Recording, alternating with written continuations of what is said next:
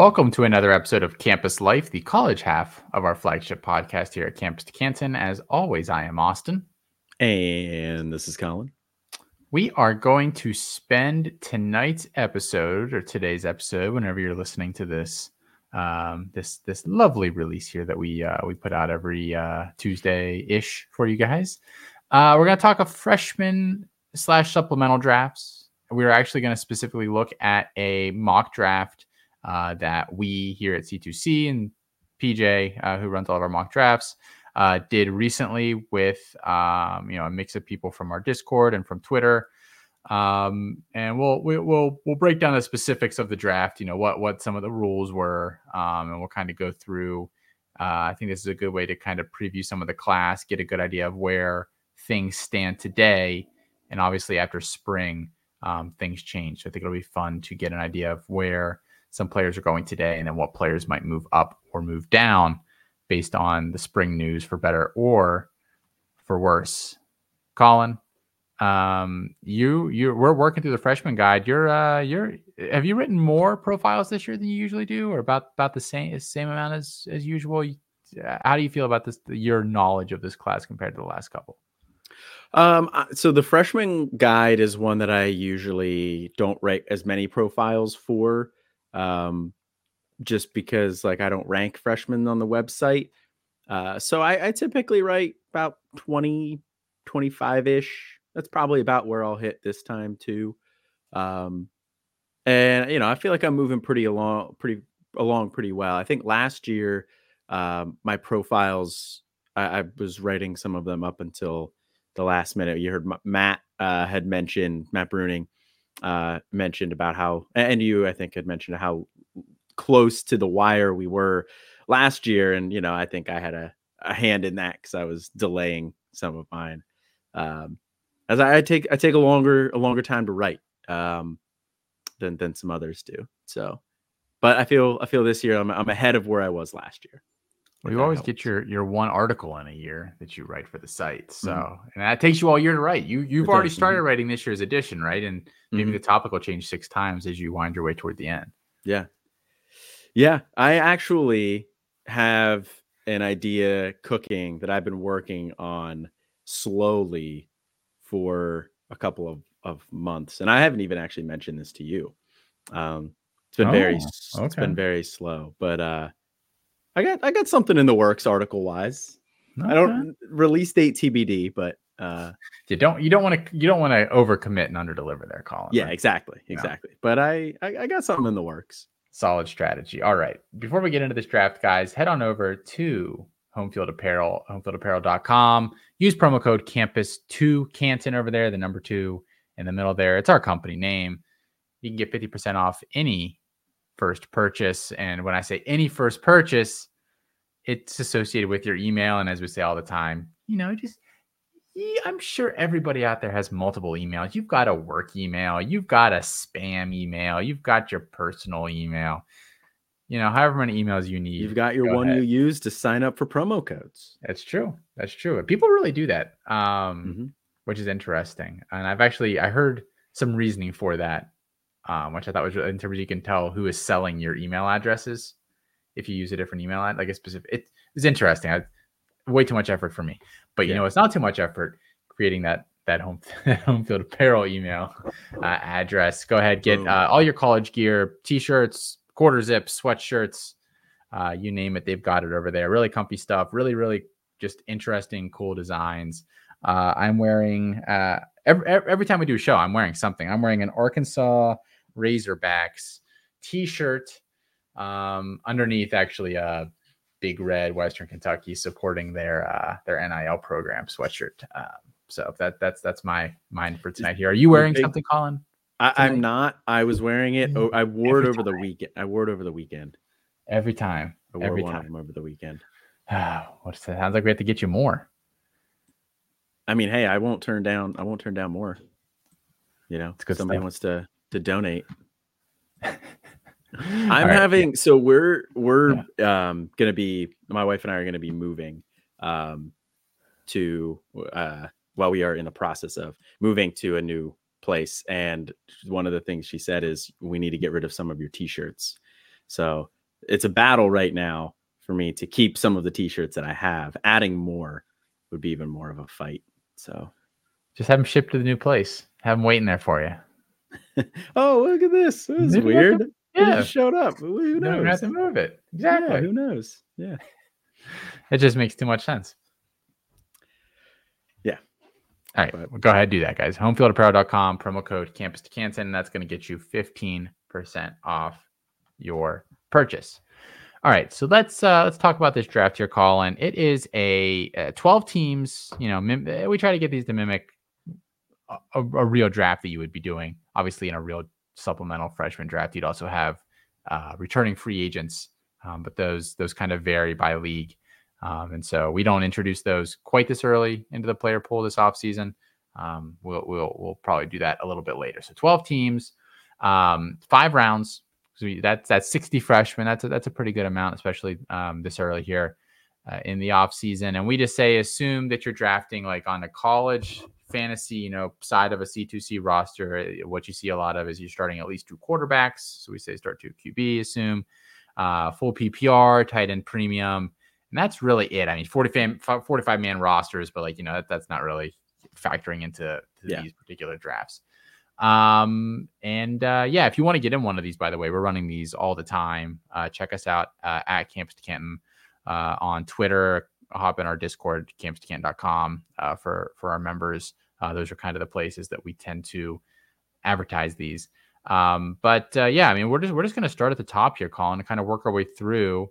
I think this will be a good exercise to you just toss a lot of names out. Maybe people get a little more familiar with them. They can go look into them themselves, either independently, or they can go to C2C, check out the athletic comparison stuff, some of our rankings, purchase our guide, which is coming out here in March, all of that good stuff. So let's hop right in here.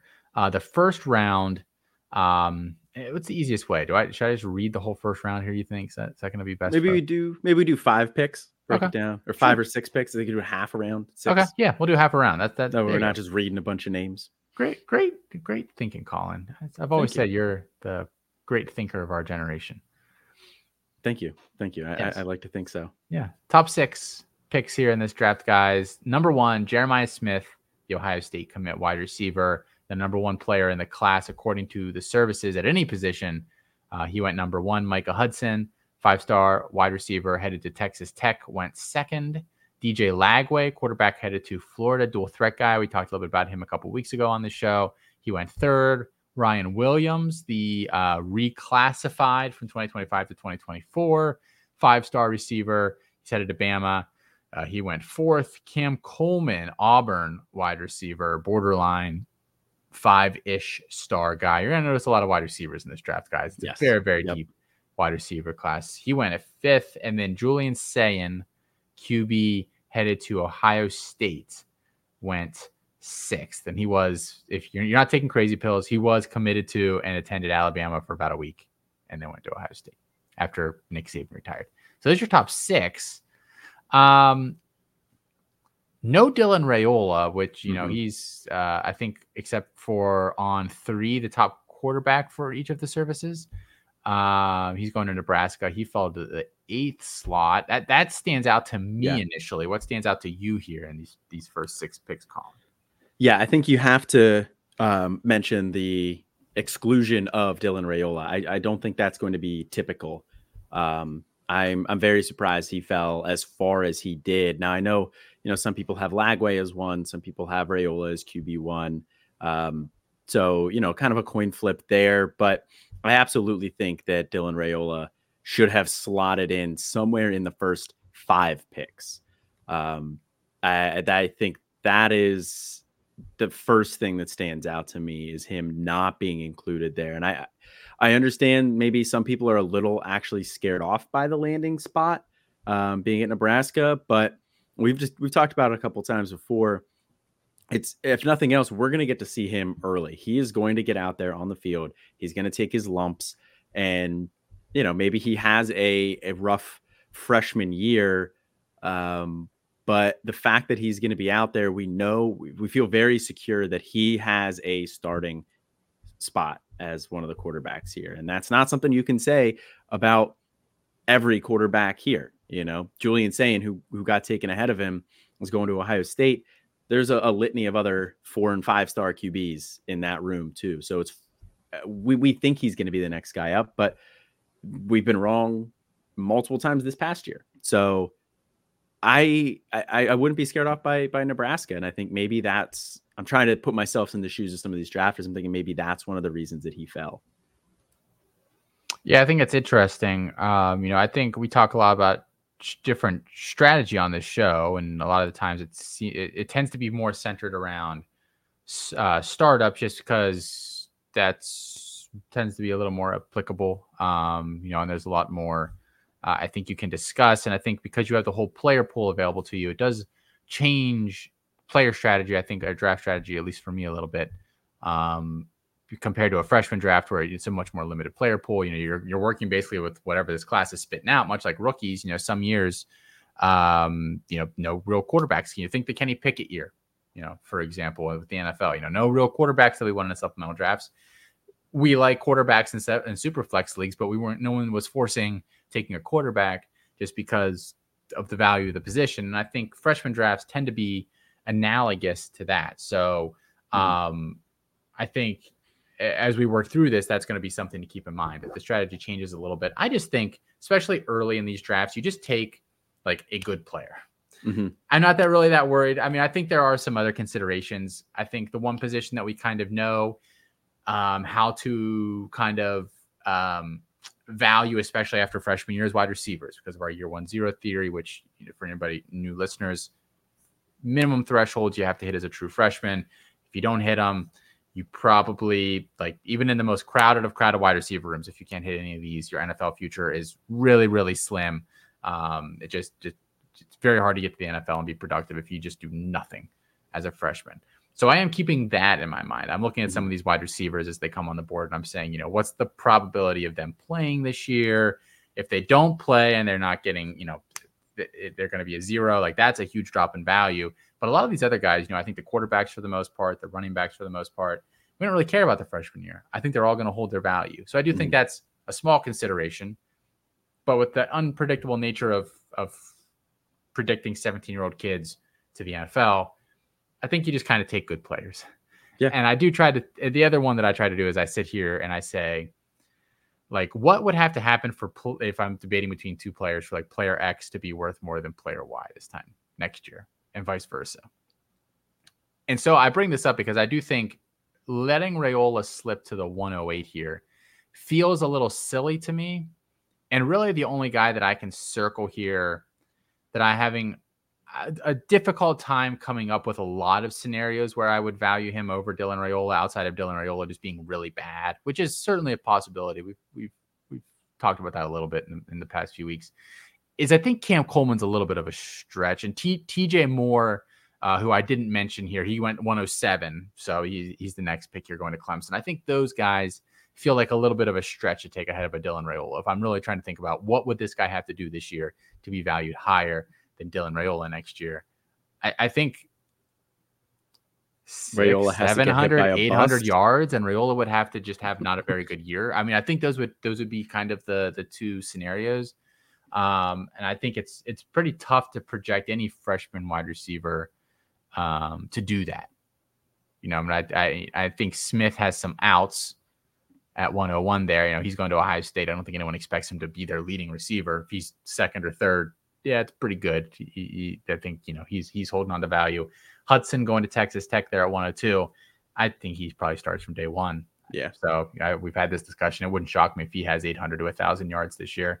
Ryan Williams, we talked about this. 40% chance he's the leading receiver at Alabama this year as a true freshman. So those guys, you can definitely see the path that as like non-quarterbacks taken. I don't know that I see it necessarily for Coleman and Moore. So I think I would really expect in a league where there are actual stakes and it actually matters, because that does sometimes play into these a little bit. I think that Raiola has to be a top 5, 6, 7 selection. I don't think taking him at the 108 like he went here. I mean, what's the rush to the podium for the 108 guy? Yeah. Or like, hey, everybody, Dylan Raiola's on the board. this pick obviously all of a sudden just became a lot more valuable. Come give me something good for it. That stands out to me right away as kind of a weirdness in this one. Yeah, I think so. We're not going to give names of who is drafting in this, but the only person I will say is PJ, who picked at the 109. I guarantee you, PJ, if this was a real draft, he would have been so mad that Raiola went the one pick before him. He would have been scrambling to try and trade up. That feels like a very PJ move. Yeah, I mean, I don't know what I would offer. If I was sitting at the 109 and Raiola showed up at the 108, I'd probably offer this year's first and next year's first, honestly. Yeah, because if you got to think if you're picking at the 109, you probably have a pretty good team. Yeah. Maybe you lost a ton. Yeah, maybe you lost a ton. So maybe it's not like a 1-to-1. It's not kind of like a dynasty where if you were good last year, you're probably going to be good this year. There's a little more turnover, but yeah, I mean, I would probably feel pretty comfortable with that. You probably get something else small back, like maybe like a later sup pick, like a 8th, 10th, something in that range, just to kind of offset a little bit. But yeah, I mean, I would be okay with that as a value in a trade, just to go up and get Dylan Raiola, like I said, at the 108. Like that is pretty shocking. The other name that I want to ask you real quick about here, Colin, is Julian Sayin, who we mentioned went at the 106. He's at Ohio State now. I feel like we've done this same song and dance 3 or 4. I might have been every year since we've owned this company. This guy's got to be the next quarterback at Ohio State, right?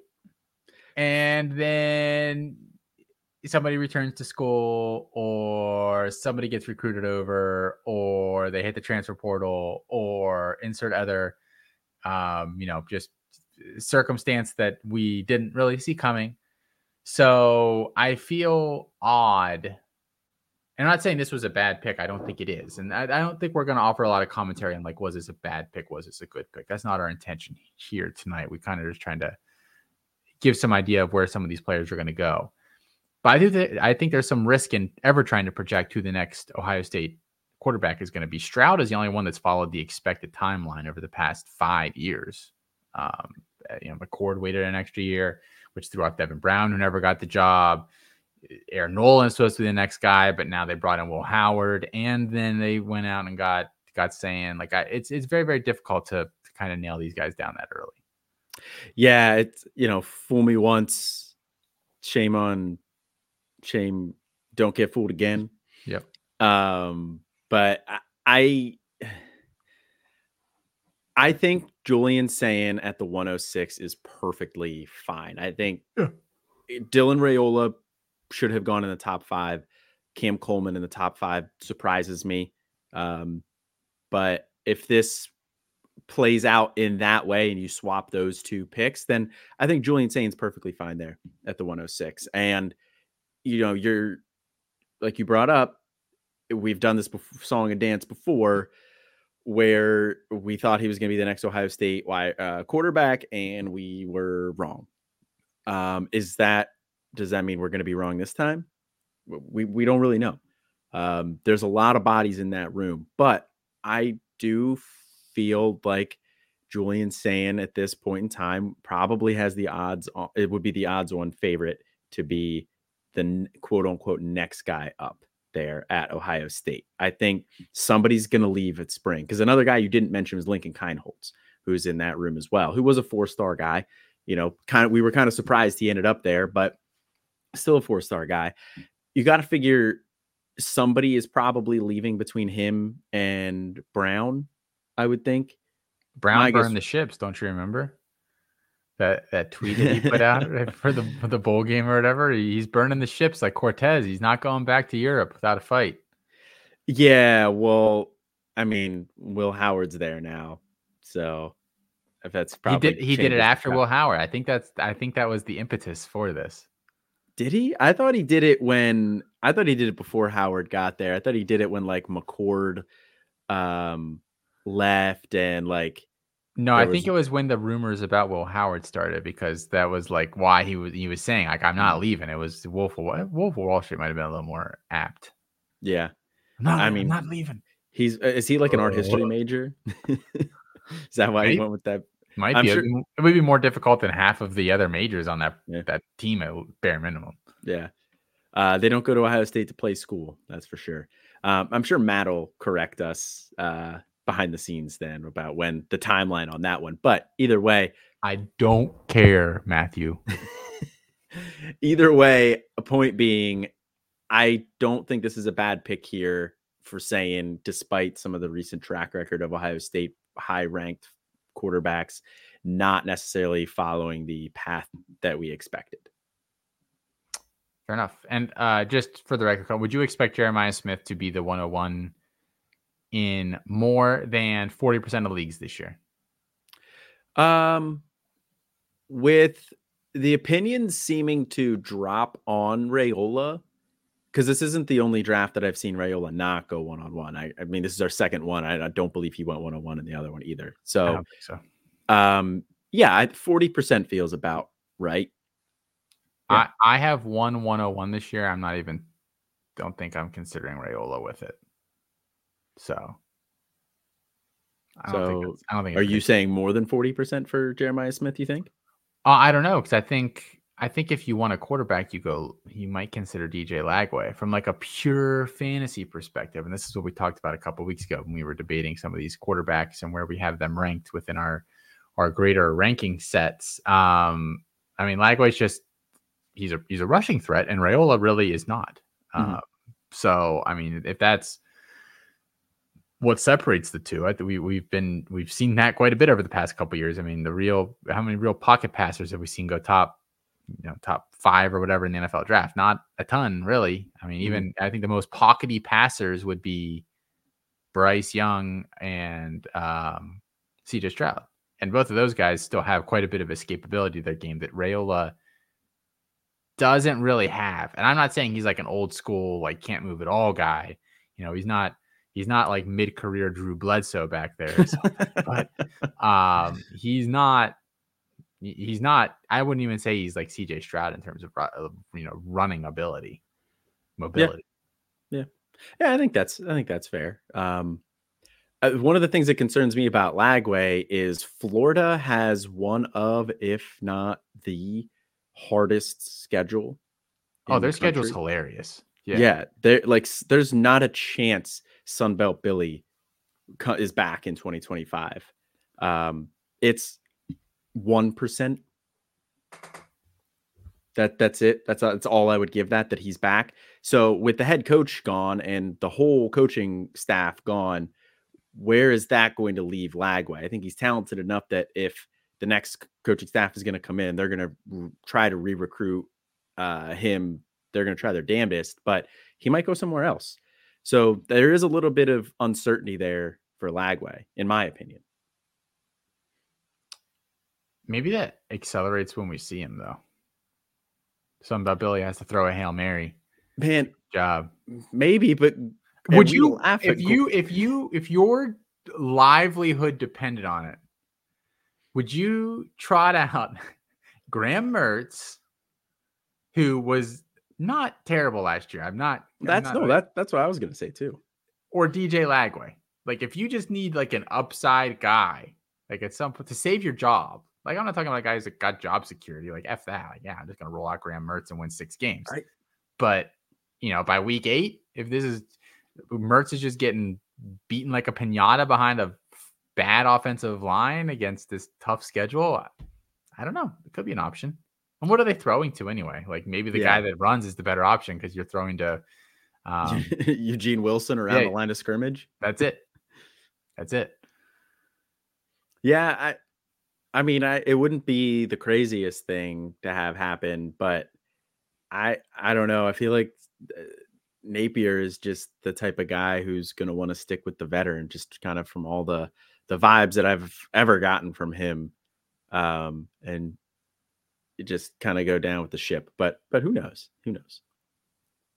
All right, let's go into the next 6, the back end of the first round here, Colin. Pick 107, as we kind of mentioned there. TJ Moore, 5-star, got his 5th star very late in the cycle here. He's going to Clemson at wide receiver. Dylan Raiola was at 8. Our first running back off the board. And we had running backs kind of filter in late, but but early here we don't get a ton of them. We've got Quentin Martin, who's our RB1, going to Penn State at 9. He weighed in his official spring weigh-in came in. He's at 194, better than I actually thought it might be. It's not bad, not bad. I think they'll bulk him up there. Yeah, Penn State's weight room will bulk him up pretty well. Pick number 10, Walker White, friend of ours here at Campus Canton. He's going to Auburn, quarterback. Pick 111, Mylan Graham, headed to Ohio State, the other high-end recruit they bring in this year. And then Mike Matthews, a Tennessee commit, who went 12th. I don't know.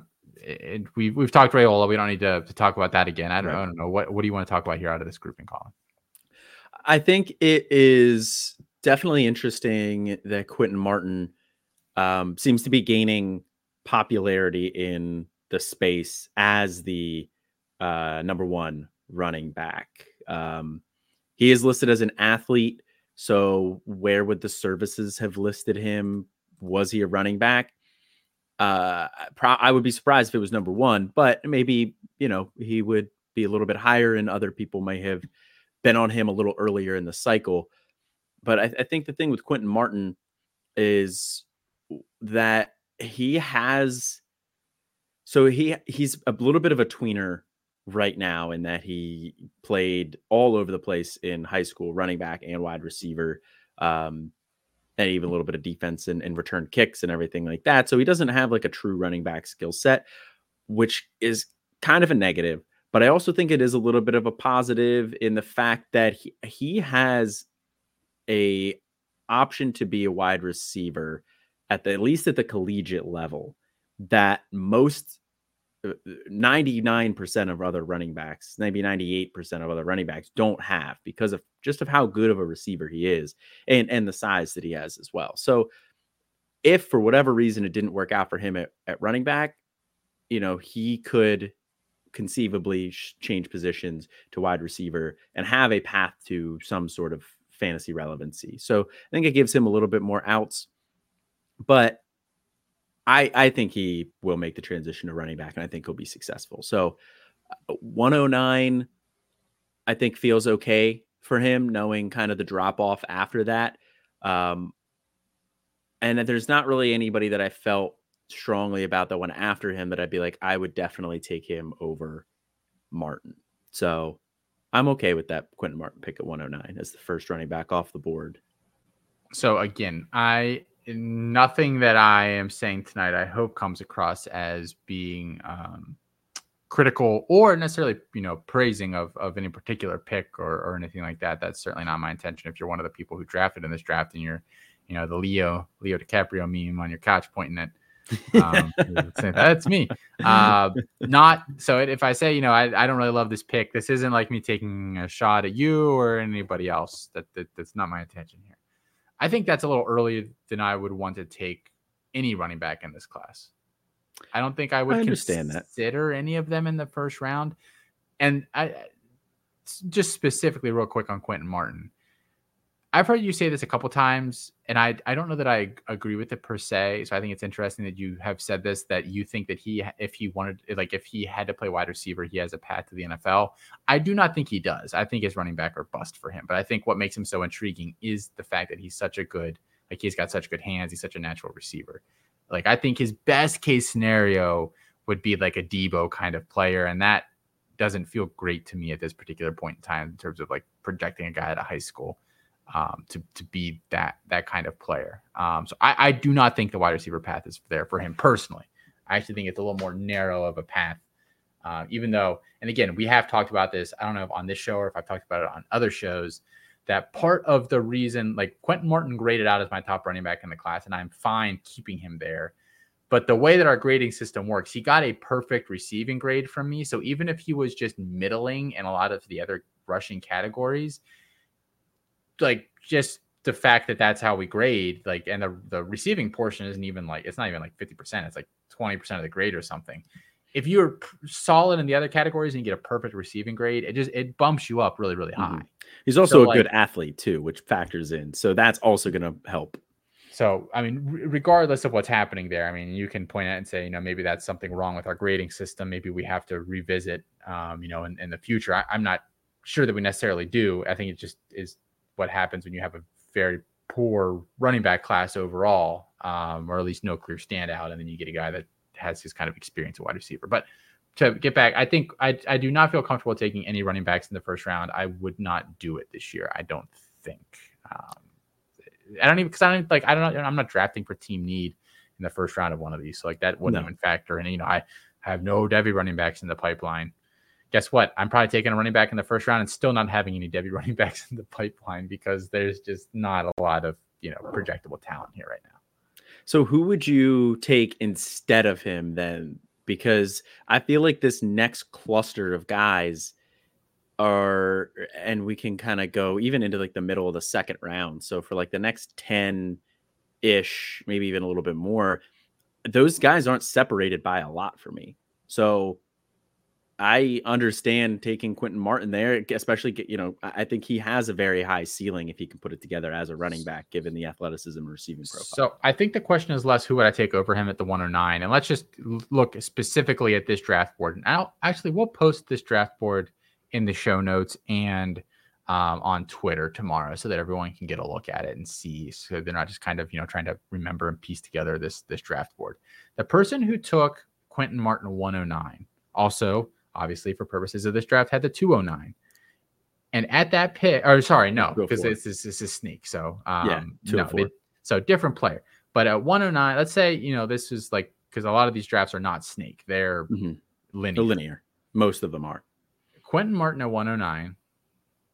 And then Taylor Tatum, the freshman running back going to Oklahoma, is at 209. That value feels so much better to me if I just want to take a running back in this class.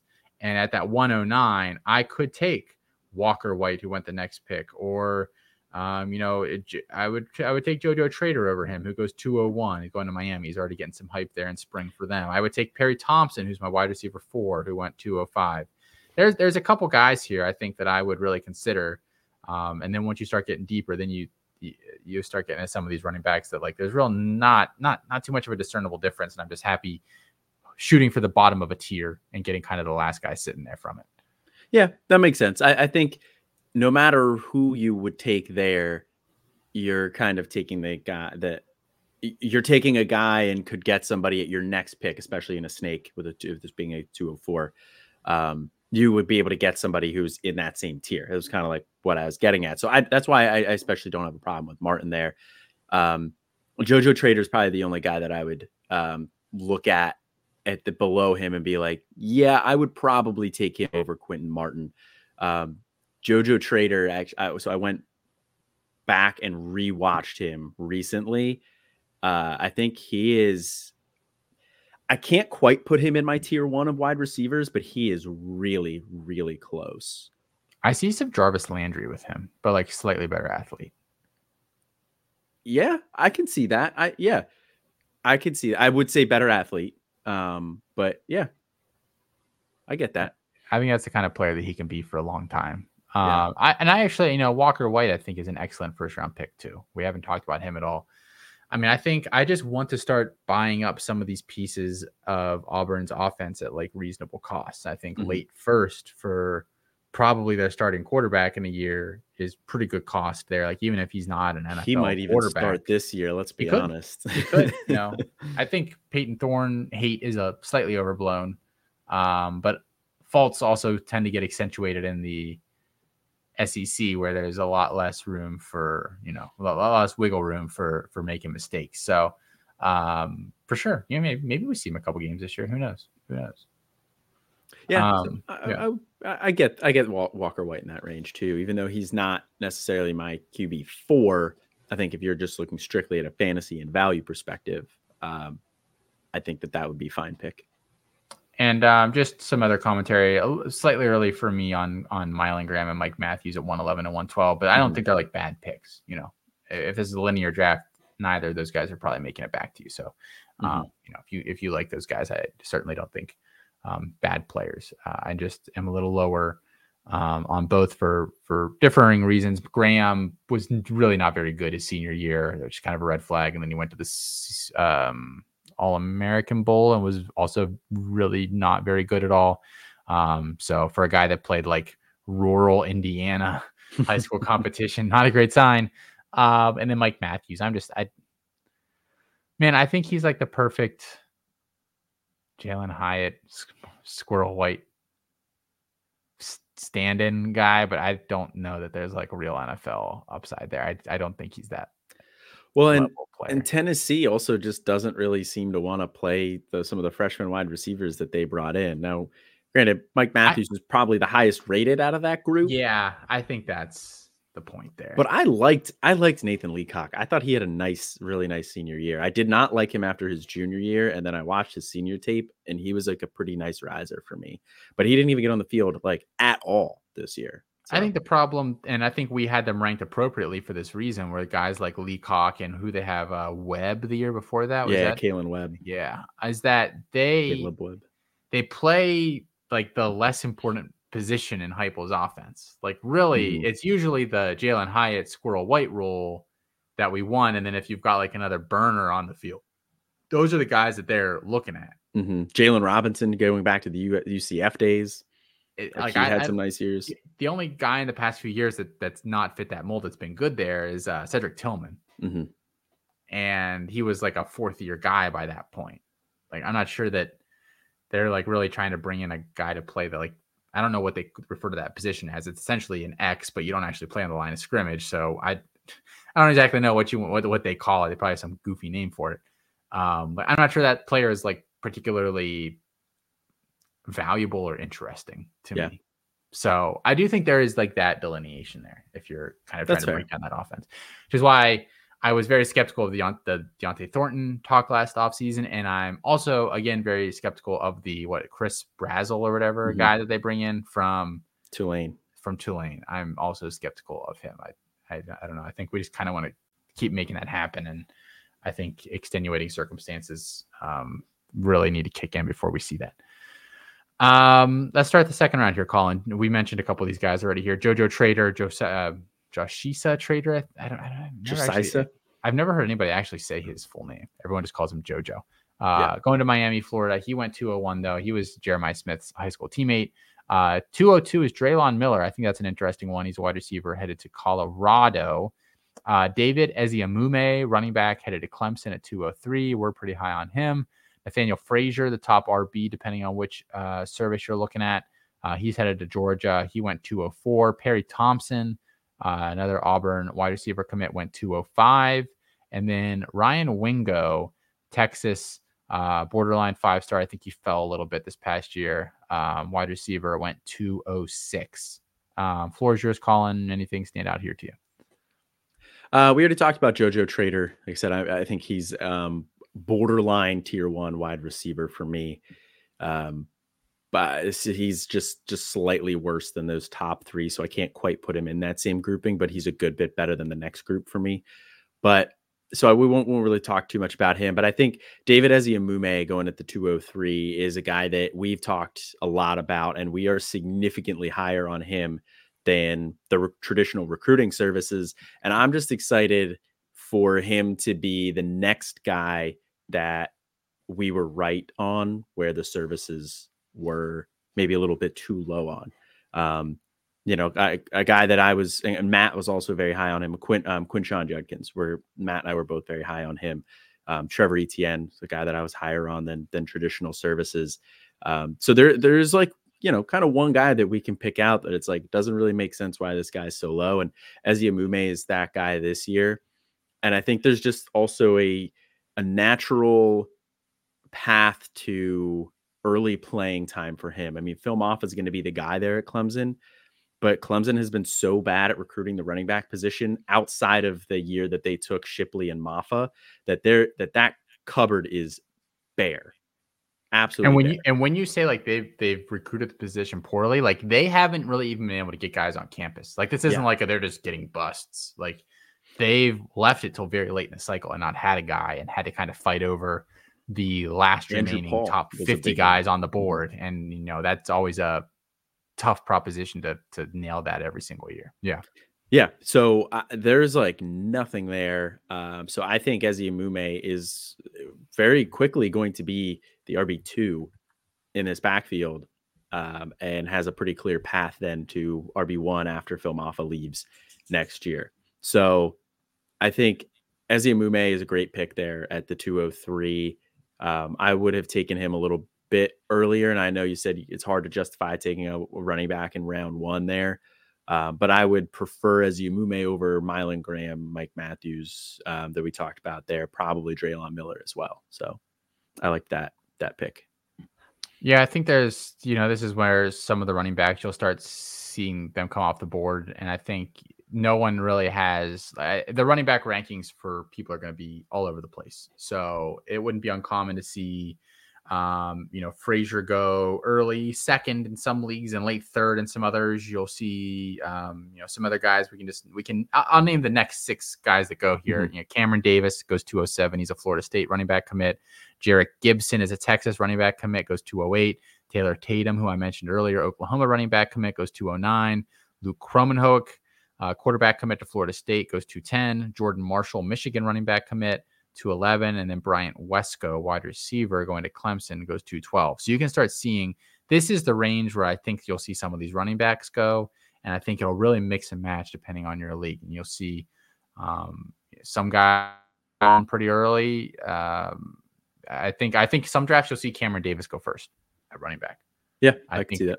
A couple you might see Jarek Gibson go first. I think some you might see Taylor Tatum, who was actually, I believe, RB1 for 3 of the 4 services when they put in their final numbers. Like I think you'll see some of those guys kind of rotate between the 101 and then others. Yeah, like you might see them late second, early third. But I think this is kind of the range where if you're eyeing some of these guys up, certainly maybe grab a wide receiver or one of those top quarterbacks. They drop off pretty quick early and then get a running back in the second. And I think you'll be much happier with how it ends up looking for you at the end of the draft. Yeah, I would agree with that. And I mean, I think you can even extend the running backs that we're talking about into the middle of the 3rd round here with the next guys off the board. And I don't want to get too far ahead of it so that way we're missing some of the earlier discussions on some guys too. So we can circle back around if we need. But the next guys too in the 3rd round, Caden Durham going to LSU, Kawan Lacey going to Missouri, Johan Cardenas going to Vanderbilt, and James Peoples going to Ohio State. And I think all 4 of those guys you could see up into the middle of the 2nd round as well. You could see them at the 207, the 208, and people wouldn't really bat too much of an eye. So that just goes to kind of underscore what you were talking about with the Quentin Martin pick, where it's a pretty flat group at the top. There's not really like a clear cut RB1. There's not really like a clear cut top guy. So you're going to get a lot of variation and your drafts could end up looking very different, which I think is going to make things fun for I'm going to have fun this off season because I think that I'm going to get an opportunity to have a lot of variations at running back across my leagues. Whereas in other years, there's a little bit more of consensus, so I could kind of bank on, okay, I think I'm going to be able to get this guy here. I think I'm going to be able to get this guy here. This year, I don't think we're going to be able to necessarily do that, especially at the running back position. I don't have a lot of other commentary on some of these other guys in here. I do think it's really late for Perry Thompson. I'll probably be taking him significantly earlier than that, but I also am aware that I'm probably the highest out there on him. I don't. You're higher than Mrs. Thompson is on him. I don't understand. I don't know if there is a Mrs. Thompson unless you're talking about his mom. Talking about his mom, yeah. I don't understand what there is not to like. He's like a 97th percentile athlete who I think has some route running chops. Just very, very odd to me. I think he's a much more polished player today than Cam Coleman is, for instance. And people seem to like more. That one confuses me a little bit. One guy that I will say in here that we do not like this profile at all is Ryan Wingo, who's going to Texas. And I think he'll be a guy that splits some opinions. Horribly, horribly inefficient over the past several years in high school. And much like college players going to the NFL, if you're a super inefficient guy in college, you probably ain't going to fix that in the NFL. And then the same is rung true for the most part, going high school to college. He's been very inefficient as a pass catcher, and they used him quite a bit on the ground. And he was also extremely inefficient as a rusher. Just really, really, really just inefficient and raw and isn't really a true receiver. And I don't think that's a profile that I really care for. I would have been slightly interested in him taking over for Luther Burden at Missouri, which was kind of the other school that it came down to when he was making his decision, just because I think, you can use him in that role and you don't necessarily have to be an amazing route runner to succeed in it.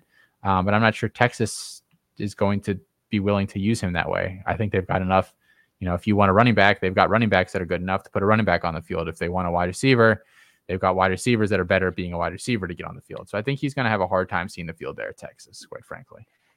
Yeah, I think he's going to have a really difficult time breaking the year 1-0 mold this year, given the plethora of wide receivers that they brought in the transfer portal.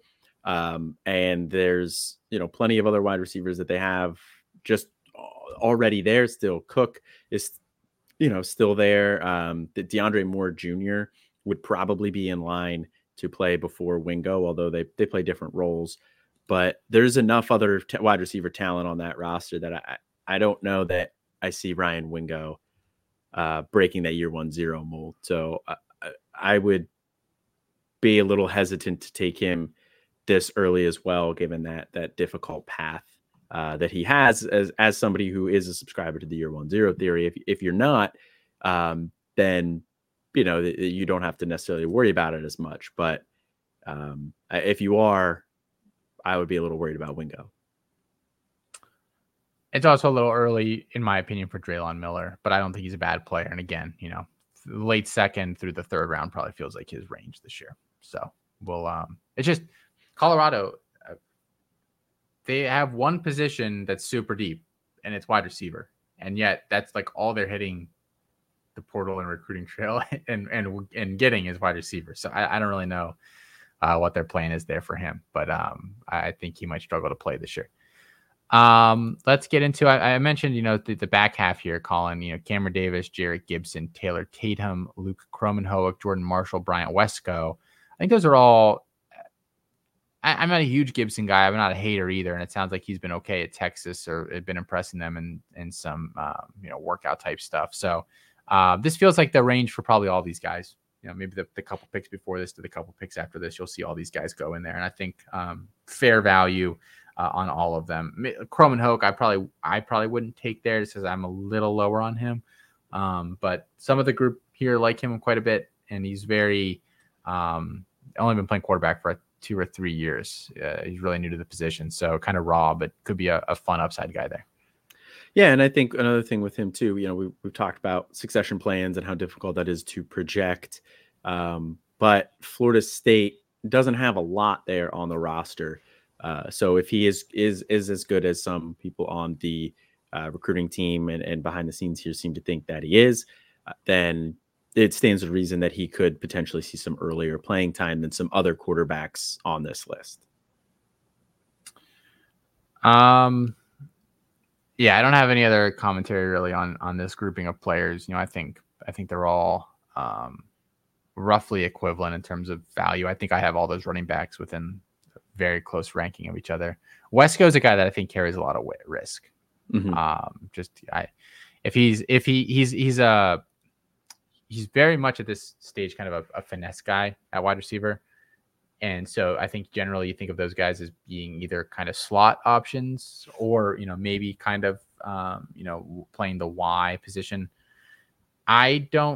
He's not going to play the slot there. They have Tyler Brown and they have Antonio mm-hmm. Williams. So one of those two is going to be there. And then you got to figure the other is probably the Y. So does he get on the field in front of either of those guys? I think somebody probably has to get injured for that to happen. So, tough to project that for sure.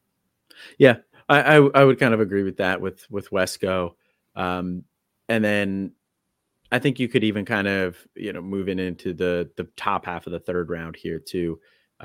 Jeremiah McClellan might fall in that boat now as well with Evan Stewart there as well. So I think there's a couple of wide receivers in this range that are running risks of not getting on the field here, kind of like we talked about with Ryan Wingo, and even a little bit earlier too with Mylan Graham, Mike Matthews, and then Draylon Miller. So I think this cluster of wide receivers that went off in this very end of the first round to the very beginning of the third round are all guys that are at programs that have a fairly deep wide receiver room. So with the exception of Perry Thompson, although they're deep in that they brought in a lot of freshmen, but I think a lot of these guys are carrying some risk in this range. So you kind of have to be aware of that. Not that they're not bad, not that they're bad players. I like these guys. I think they are talented, and I could see, futures for these guys at the NFL level. But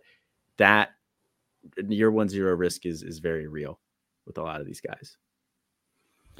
Next grouping here, the beginning of the third round, Colin, we have Jeremiah McClellan, who's a wide receiver, flipped on signing day from Ohio State to Oregon. Caden Durham, running back, headed to LSU. And we didn't talk about this news item pre-show, but potentially Trey Hawley maybe was involved in potentially trying to kill somebody. Potentially, maybe he says he wasn't. So that LSU backfield could have, just some nice openings in it. There, Caden Durham went 302. Kawan Lacey, Missouri commit running back, went 303. Johan Cardenas went 304. Vanderbilt running back, you mentioned him earlier. Jaden Davis, I think it's an interesting one. QB headed to Michigan at 305. And James Peoples, Ohio State running back, commit at 306. Besides the murder, not involvement, what do we think about this? We already talked a little bit about the running backs as we were talking about the guys who went in the second round, where I think I like James Peoples. Obviously, he's going to have a very difficult time getting on the field this year, given the running backs that are ahead of him on that depth chart with Travion and Quinshawn, even Dallin Hayden. But that'll presumably clear out at least a little bit, and we don't really care as much about running back production. So I like Peoples. I think Peoples could be a change of pace back at the NFL level, with an upside for maybe a little bit more. So I like Peoples, Kawan Lacey, and Cardenas. I also like those two guys as well. I'm a little bit lower on Durham, but I don't think he's a bad player by any means. But I think Jaden Davis is the interesting one there, like you mentioned. That's probably a little bit higher than I would have him go personally, but I mean, there's not really a whole lot there at Michigan right now either. Like Alex Orji is like, I don't know, 90% of what Jalen Milroe is, maybe 85%.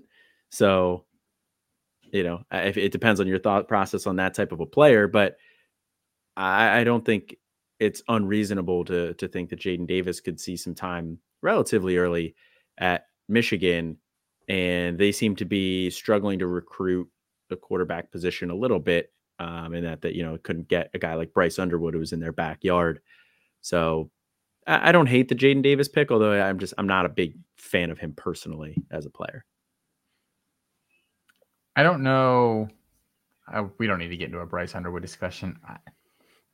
This is going to sound so silly because Michigan just won a national championship. But if you're a high-end quarterback prospect, I can't think of a single thing at Michigan right now that would be interesting to me, quite frankly. The fact that we're having a discussion about J.J. McCarthy maybe being a top pick in spite of how they used him in Michigan is like the biggest indictment of that. It's like, okay. Yeah. Okay, guys. So if I'm a top quarterback, I don't even pick up the phone if they call me, quite frankly. LSU or Alabama or Ohio State or USC or wherever else. Georgia, Oregon. Way more interesting to me. Oregon, way more interesting. Penn State. Let's not push it. I just wanted to see how far I could go with that. Especially after those comments came out this week that we were talking about in our Slack about how much they actually want to change that offense this year. Could be another. I'm hopeful that that's coach speak right now, but we'll see. Of the players in this range, I'm just gonna. I mean, I don't have like hard analysis for any of these guys, but I really like Durham. I really like Lacey. Those two running backs that went 302, 303. I think both. I think we'd be pushing it to see a lot of them year one, but I think Durham especially can kind of split a backfield. He probably gets somewhere between 195 and 200 pounds. It's kind of one of those backs. He's, in the I feel like this is underselling him a little bit because I think he's a better athlete than these guys, but like the James Cook, Bucky Irving like spectrum. But but he's not Otchain or Achan or whatever he changed his name to. So like he's kind of on that spectrum though. Lacey I think is a year two guy. Peoples, I think he's interesting. If and when Travion Henderson leaves and Quinshon Judkins, we assume they both leave after this year. It's Dallin Hayden and really nothing else on that roster at running back. So it could be the Peoples and Hayden show. And with Chip Kelly there, it's very possible they have multiple backs involved in any given year. So I think he's an interesting kind of guy. You're really not expecting anything year one. 307 through 312 here, Colin. We have Demond Williams, quarterback who followed Jed Fish to Washington. He's now there. How much does he play this year with behind Will Rogers? That'd be interesting to see. Aaron Butler, next up, wide receiver, headed to Texas at 308. Terry Bussey. And I'm interested if this pick happened before or after he signed with Texas A&M, and they said that he's probably going to play more defensive back. I would expect him not to go there anymore, which is a bummer. Matthew Fuller, South Carolina running back. I think he's a very interesting player. Caleb Oden, the first tight end at 311. Cam Williams, Notre Dame wide receiver commit at 312. Colin, any thoughts here besides Bussey? I don't think we have to talk about Bussey. We've talked about him a couple of times in the past few weeks. And a bummer that he's probably going to be on the other side of the ball. Yeah, I think that's fair on Bussey. We don't need to dive too deep into that. I think Demond Williams is an interesting name in this range. Very electric athlete as a quarterback. Probably not much of an NFL future. At least I don't see one at this point in time, but he could be really fun at Washington in Jed Fish's system. Is he going to get on the field at all this year? I don't necessarily know, but I don't really know that matters that much to me because I'm like 95% positive Will Rogers is done after this year in terms of eligibility. So, we talk again, succession plan and stuff, but there isn't anybody else on that roster right now. So you always have to be wary of the transfer portal. But, Jed Fish wasn't able to bring his guy, Noah Fafita, with him. Maybe Demond Williams ends up being his guy. So we'll see how that goes. I think the 307, I feel okay taking him there in that range, especially given how fun he could be for fantasy. Yeah, I think just some other quick toss out thoughts here. I don't know if there's going to be a singular tight end that's the top guy. So, Odom going here. I don't really have an opinion on it one way or the other. He's not my top tight end, but I'm also probably not spending a third round pick on any of the tight ends this year.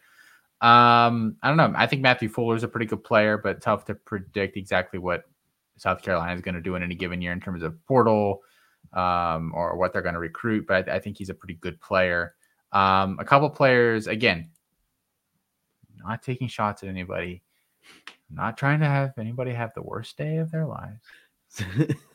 I would absolutely never consider Cam Williams in the top probably 10 rounds of a draft. I don't think he's very good at football, but that's just my opinion. A big fade for me this year. Probably not going to get a ton of production CFF wise from him at Notre Dame either. So even if you were kind of maybe potentially looking in that realm, I think that might be a little harder to find as well. Exactly. I just think that's a bit of a reach there. But again, you're starting to get into a range here now where all these guys have some sort of issue. They're sitting for a while or yeah.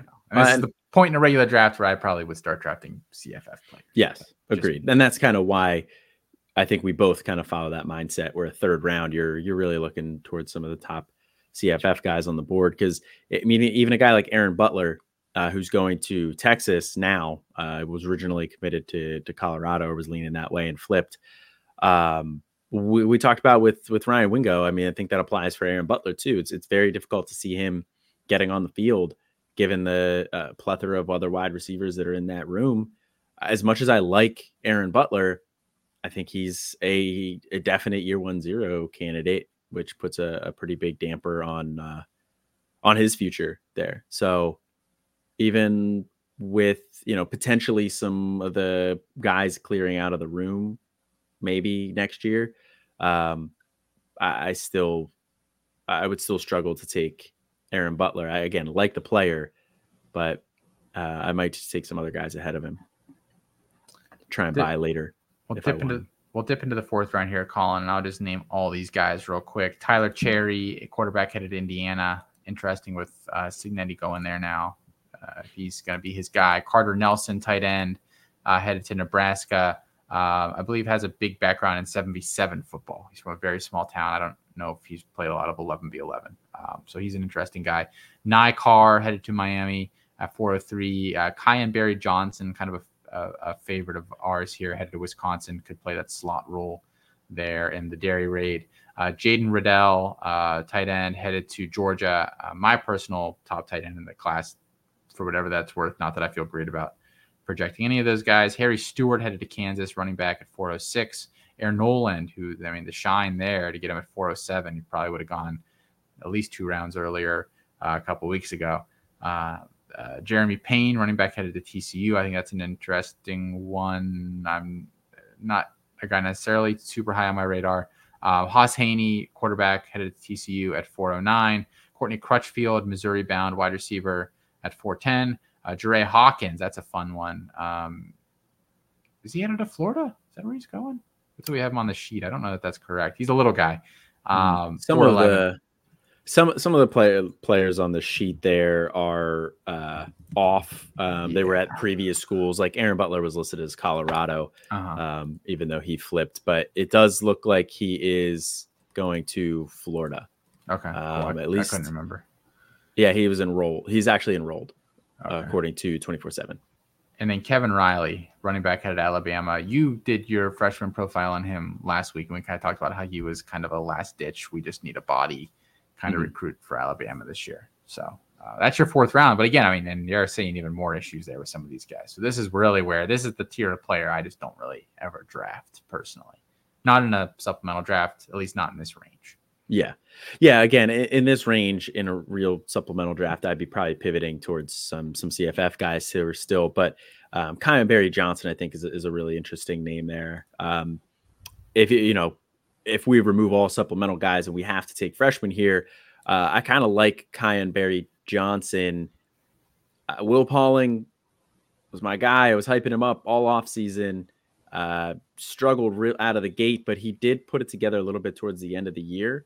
I think that offense started to kind of figure it out a little bit. And I do expect that offense to be better this year with better quarterback play, hopefully, from Tyler Van Dyke.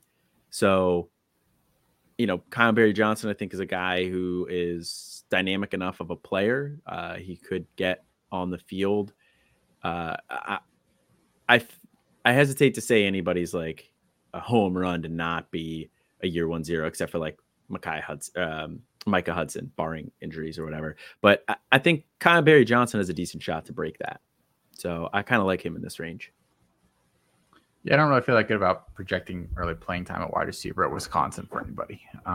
It's difficult, but it's not a packed room, so I could see him having some sort of a role.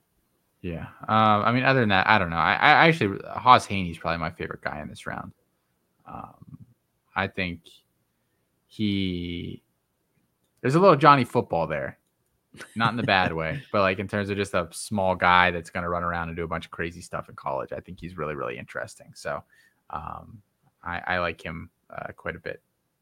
That's really, I mean, I don't have any other strong thoughts about any of these guys. We've debated Tyler Cherry pretty heavily behind the scenes when in our group. Some of us like him, as like a top 8 to 10 kind of guy in the class. And some of us maybe closer to like, 15 to 18 range. I don't know that that's, he's a solid player. Like I don't know if it's worth fighting over a guy like him too much. He's fine. He's fine. The last round here, Colin, we'll toss out these names as well. Zion Kearney, wide receiver, headed to Oklahoma at 501. Dylan Jones, running back, who we don't have a team for him on the sheet. Dylan Jones. Pretty sure he's going to Wisconsin. Yeah, he is. They have a couple backs coming in this year. Yeah. Cornell Hatcher, running back, going to Oregon State at 503. Jonathan Paler, wide receiver / running back, headed to NC State at 504. Ryan Pelham, Oregon, wide receiver commit to 505. Ethan Grunkmeyer, Penn State quarterback commit, 506. Isaac Wilson, Zach Wilson's younger brother, headed to Utah, 507. Gatlin Bear, we talked about him quite a bit recently. Not going to play for at least 2 years. Wide receiver commit. He's on a mission. like a Mormon mission, not like rocket power on it. At 508, Keedron Young, running back, headed to Notre Dame at 509. Ryan Puglisi, Georgia, quarterback commit 510. CJ Carr, Notre Dame, quarterback commit 511. And Jordan Lyle, Miami, Florida, running back, undersized kind of guy, commit at 512. I think I actually really like Paler, Hatcher, Kearney to a certain extent. And Bear, I think 508 is a really interesting spot for him. You know, if you can stomach literally just wasting a bench spot for 2 years, then you know that's a pretty solid range for him with the upside athletically that he possesses. Yeah, it's tough to rationalize wasting a bench spot for 2 years on a player, but I mean he does have a lot of athletic upside. I think he's a solid receiver, but you know, are you going to be able to hang on for that long? But like you talked about with the running backs there, I think I like some of the guys in this range here. Keedron Young, I'm not the biggest fan of Keedron Young, but I like the landing spot in Notre Dame. You know, he's kind of like he's more of a traditional Notre Dame running back, so I kind of like that. Jordan Lyle at Miami, we talked about, they don't really have a guy there. I could see him getting some sort of a role on that team. And then Cornell Hatcher is a guy that's pretty far down the list. He's a 3-star. Oregon State, as far as I know, was his only Power 5 offer. He was getting like a lot of like Ivy League looks, but I actually like Cornell Hatcher. I think he could be really fun. So I don't think you would have to take him in this range. Because he's pretty far under the radar, but I like Cornell Hatcher. I do too. And it's actually interesting. Both of our freshman profiles are in this round, Colin. So let's just hop right into those. And what a transition. I know, right? I'm a pro. It's 179th episode of this show, Colin. I picked up a few tips and tricks along the way. Yeah, so my freshman profile is CJ Carr. So in this draft, he went at the 5'11 there. Quarterback going to Notre Dame. And interestingly enough, he is the grandson of longtime Michigan head coach Lloyd Carr. Both of his parents went to Michigan. His dad played on the football team there, but never really considered Michigan. I mean, he like went on a visit or whatever, but he committed to Notre Dame before his junior season even started, never really wavered there. So kind of interesting to see a guy with that much history at a school not go to Michigan. But Carr has definitely, you know, had QB coaching. You can tell he's got a smooth throwing motion, consistent release. His footwork in the pocket is clean as well until the play breaks down. And then he has this weird thing that he does where he always like tries to spin left and he turns his back on the play and he like tries to escape the pocket. And you know, sure, that can work at the level of high school football that he was playing at in Michigan, but that is not something that he's gonna be able to get away with at a major college level, like at Notre Dame. So he's definitely got to iron that out of his game. He's got good enough pocket mobility. He's got on 3 clocks him at a 4.9 40 speed, so he's like slow in like the long speed, but he maneuvers in the pocket well. Like I said, when he doesn't try and spin and go out to his left, like he's okay. On the move though, pretty inconsistent with resetting his feet. He's not the type of guy who performs well outside of structure. Inside of structure, I think he's a lot better. He typically makes pretty smart decisions. Accuracy is typically pretty good. He can make most of the throws you would ask him to make. You see him, you know, layering some passes over the linebackers in the middle of the field. You see, you know, a couple of out routes here. He's not throwing him on a rope or anything, but he can get it there. He's got good touch on deep balls. Although this offense, so if you watch Carr's highlight tape, you do see a lot of deep passes. But if you throw on like any actual like game tape of him, like the offense was just quick hitting, short passes. He's at like an 8.2 yards per attempt, so it's a little bit shorter of an offense or of an offense there. So I think CJ Carr is going to be overmatched at Notre Dame. I don't see him really being a quarterback that Notre Dame is going to want to start, especially given that Mike Denbrock is the new offensive coordinator there. Denbrock didn't really recruit Carr. And Denbrock, at least in the past, has shown more of an affinity for athletic quarterbacks like a Desmond Ritter, like Jaden Daniels. So I have a hard time projecting Carr as a future quarterback at Notre Dame. I think he's going to have to transfer probably to like a lower P4 school to really see playing time. I'm not a huge fan of Carr overall. Yeah, a lot of valid points there, Colin, in terms of fitting in with what they want in Notre Dame. But we'll see. We've been wrong before. True. I chose Zion Kearney for my guy tonight. Kearney. I don't know exactly how he pronounces it, but he's a wide receiver prospect headed to Oklahoma. We have him down at 6'2", 210. We have an athleticism score, 66th percentile in our database, pretty good, and almost a 90th percentile speed score. So kind of a long speed guy. He's kind of in the mold of George Pickens for me, like in terms of the kind of guy he is, where this dude is just a straight up bully. I actually just finished writing up his profile for the guide that's coming out, and I went back and rewatched him. And there's a couple of these guys in this class. Mazeo Bennett, who's going to South Carolina, is kind of like this year too, where they just kind of want to get their hands on somebody and just mess them up a little bit. It's kind of what they want to do. He loves blocking. He'll block anybody. He doesn't care. He's a big dude anyway. But really where he thrives right now is just getting downfield, letting him kind of go up 50-50 is really closer to 70-30 with him. Not a super like agile guy. I do think that he can work on that a little bit because he does have some flexibility. It looks like hip and ankle wise. I think what he eventually turns into is, like I said, kind of George Pickens, maybe closer to Brian Thomas-ish, where maybe he does a little stuff around the line of scrimmage. But he really hasn't shown anything in the middle of the field yet. Can he, get a free release or win at the line of scrimmage, win on a slant, pick up 30 yards that way? I don't know that he can do that yet, but I do think he has the athletic skills to do it. Really good ball skills, deals well with physicality. A lot of the stuff that you notice with him just centers around how physical he is, how well he deals with physicality from others, how tough he is, and how fast he is. Decent combination.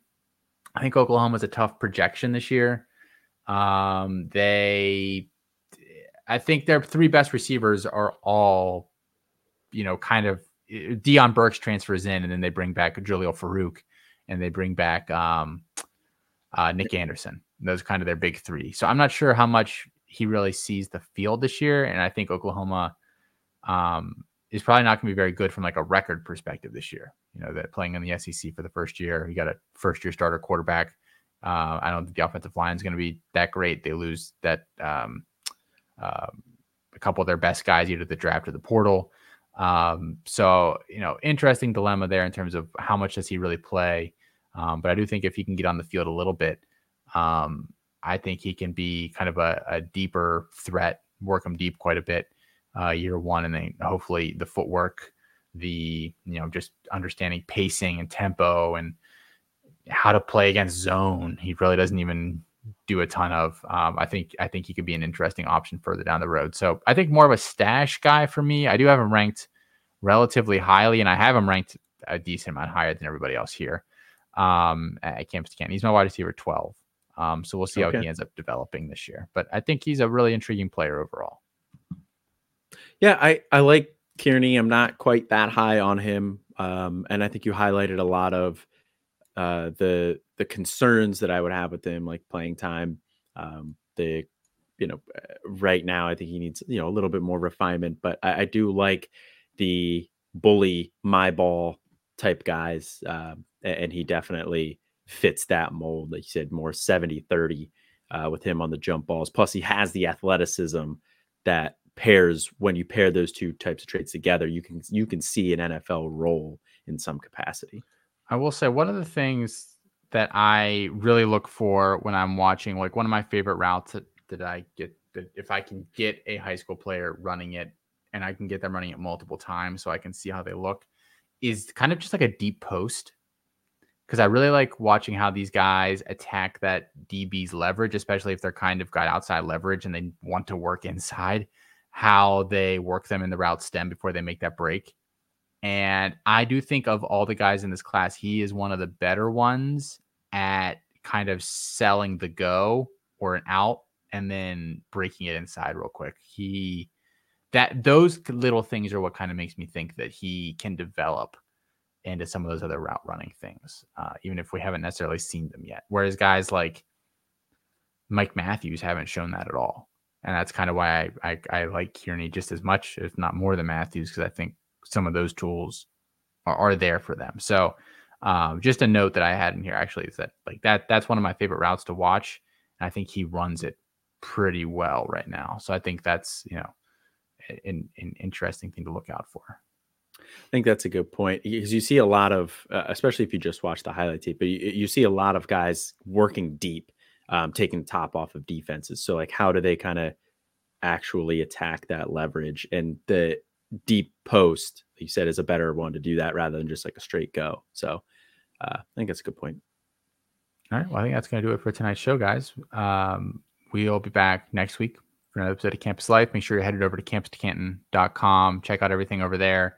We're really, the guide rolls out here in March, and then we're just cooking from there. Guides, the rankings are all updated.